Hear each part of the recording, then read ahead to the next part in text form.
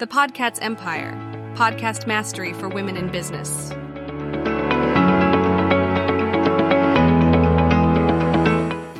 Welcome to the Podcast Empire. My name is Tracy Cook. I am your podcast launch strategist, and this is the Podcasting Profit Secrets series.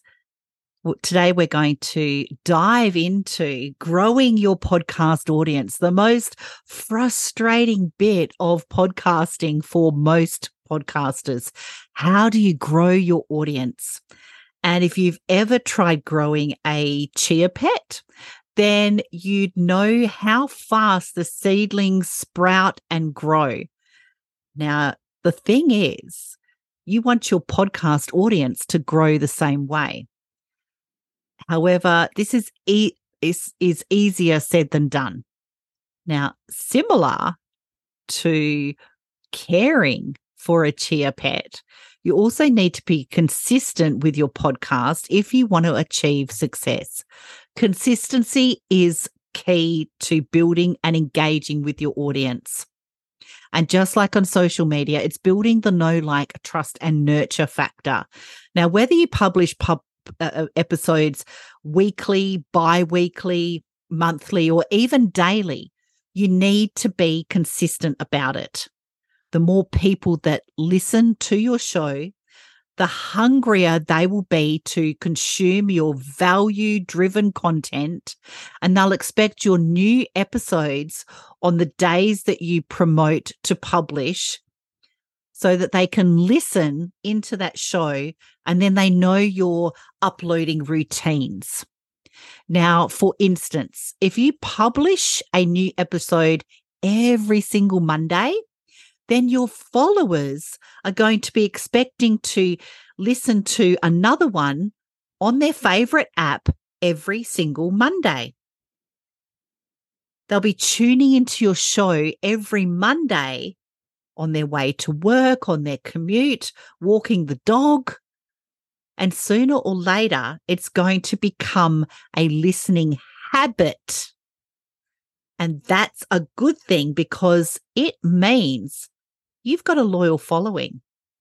So whether you like it or not, you need to always have something published on a Monday if that's your scheduled day. This is why recording your episodes in advance or batch creating them and scheduling them out is a really important strategy to use, because life can happen and we can get distracted. And it will give you some buffer room and some breathing and mind space to be able to think of what you're going to create next. And then you can just use that time to create conversations. And if there's a holiday or an emergency, you know that you've already got that pre-loaded content. You're not going to be held hostage or a slave to your podcast, and life can go on as normal. Now, let me share with you why reviews and ratings matter. Because trying to get people to follow a podcast with no ratings or reviews, or worse, negative reviews, will be a bit like pulling teeth. So it's going to be very difficult. Now, this is because nowadays we've become so dependent on other people's reviews and opinions that whenever we see something that hasn't been reviewed yet, we become really hesitant to even try it out, right? I know I do. And the same thing goes for new podcasts.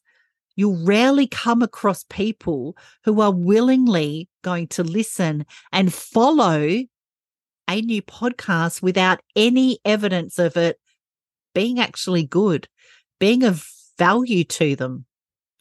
So make it a point to ask your listeners to rate or review your show. And if for any reason you get a negative review, then you've got a few options. You can respond respectfully, or you can flag the review and ask Apple or wherever to remove it. And this is especially useful if you suspect it's a smear campaign by opposition or whatever, or someone's trying to sabotage your show. And yes, there are unscrupulous people around that do this to the competitors. So for valid negative feedback, do your best to learn from it and try not to take it personally. Try to see how you can improve the quality of your show and your content. You're not out to please people. Did they make a valid point that maybe resonated with you that you have to take action on? Did you kind of go, oh, wow, I didn't think about that I was doing that. I didn't think I came across that way. But try not to take it personally. And if someone gives you a 1-star rating and said that your audio sucks, then take that as constructive criticism and make sure your future episodes sound great. It's also important to mention that the bigger your audience and the more popular your show is, the more likely it is that you're going to get more negative reviews and haters. They come out of the woodwork almost. And the sad truth is that you just can't please everyone. So you just do you, boo-boo. No matter how hard you try, as long as you're standing in your own authenticity and you're in alignment with your values and your beliefs and you're serving the audience the best you can with the information that you have and the intention that you have is pure, screw the haters. They don't matter. Don't let someone rent space in your head that isn't paying rent, right? Just move on, bless, and release. Another thing that's quite popular is holding contests. One of the easiest ways to grow your audience is by holding a contest amongst your listeners. Now, the contest can be for a number of things. You can hold a contest for the best review, which I'm not a fan of, but I see a lot of people doing it. I think it promotes fake reviews. We want to get kind of real reviews or nice reviews. Or maybe they can screenshot their review and go into a draw maybe. And the most creative post on Facebook, the best tagline for your show, your contest should be designed according to what you want to achieve. Now, if you want to get more reviews on Apple, then let that be your goal. It has to have an end goal in mind. And think of ways that you can get your listeners to actually take the time to review your show. So, for example, screenshot your review on Apple and you'll go in the draw to win XYZ. And make a time frame for it, by next Sunday, give them a time frame. And your giveaway or your prize should be something so valuable to your listeners to make it worth their while, to create FOMO, right? For example, if you're selling an online course, then maybe you can give the winner free access to your course. And you're not even limited to choosing only one winner. To make the contest even more fun, you can give away, say, 10 T-shirts or some of your merch with your podcast logo on it. And maybe if they're in your city, you can meet up with them for a coffee or lunch or dinner or something and add that personal touch, take lots of photos, get some social proof. Met one of the show's fans. Create culture and community, and contests can help you do that. And whatever prize you choose, you can say that the winner will be named on your show. Maybe you can give them a shout out. People love that. People love hearing their name shouted out. You can even say that they might even get a chance to be interviewed. And maybe you want to spend 60 seconds to promote their business or something along those lines. But promote. Now, according to the experts, you should only spend 20 to 30% of your time on content creation, and the rest needs to be spent on content promotion, sales, and marketing. Promote, promote, promote. Now, whether you agree or disagree with this statement, you can't deny the fact that without consistent promotion, your audience is not going to grow. And as a content creator, you want your voice to be heard. You want your target audience to benefit from your podcast if you really want to help them. And if you're not getting through to the people that you want to help, then you need to rethink your marketing strategy. But how do you seek out your target audience? Well, first of all, you need to know who your target audience is, so you have an idea of where they actually hang out. In the first couple of episodes of this Podcasting Profit Secret series, I go through figuring out who your audience is. You may want to go back and have a listen to those. Now, for instance, if you're targeting a younger generation, then you'll probably find them on social platforms like TikTok or Instagram. You know, maybe an older generation are on Facebook. You can go to Reddit.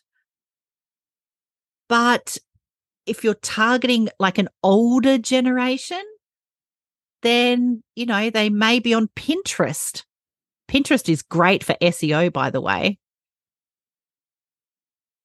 You can put audiograms of your podcast on Pinterest. Side note here, pro tip here. And lead them directly to your website or your offer. But regardless, once you've identified where your audience mainly hangs out, then you need to find ways to reach them and put your content in front of them. Now, here's a tip. If you have a website, then you can install the Facebook Pixel on your site. And every time someone lands on your site, they get cookied, which means that you can retarget them later with Facebook ads. Now, these people are warm leads. They're low-hanging fruit. And they're already familiar with your brand. So it'll be relatively easier to convince them to follow your Facebook ads call to action. So when the Facebook ad turns up in their feed, then they're more likely to click on it because they already know your brand. It's familiar, it's relatable, they love your stuff. And if you're running great campaigns to get people to check out your new podcast episodes, if you're selling something on your site, that's going to appear to them. So just take note that marketing to warm leads is not the same as targeting cold leads or people who have no idea who you are or what it is that you do. Either way, provide these two types of audiences an incentive so that they can't refuse, and you will see some significant growth in your podcast following. So promote, promote, promote. What I actually teach about growing your audience and really building an engaging culture and community around your podcast inside my podcast program, the Podcast Launch Strategy Mastermind, is I teach my clients how to make one long-form video podcast on YouTube, because YouTube features video podcast. Take snippets, stories, reels from that one episode so you're not remaking content, and schedule that out over all of your social media platforms so you are omnipresent. You are found everywhere. Your brand is recognizable. Your voice is heard. Then you can take the transcript and put that into a blog. You can take a sentence from that transcript and put that to Twitter as a tweet. You can take a paragraph from that video podcast transcript And there's your LinkedIn post. What is great as well is that this builds an engaged audience. They know what you do. They know your brand. They know what you stand for. You're easily recognizable.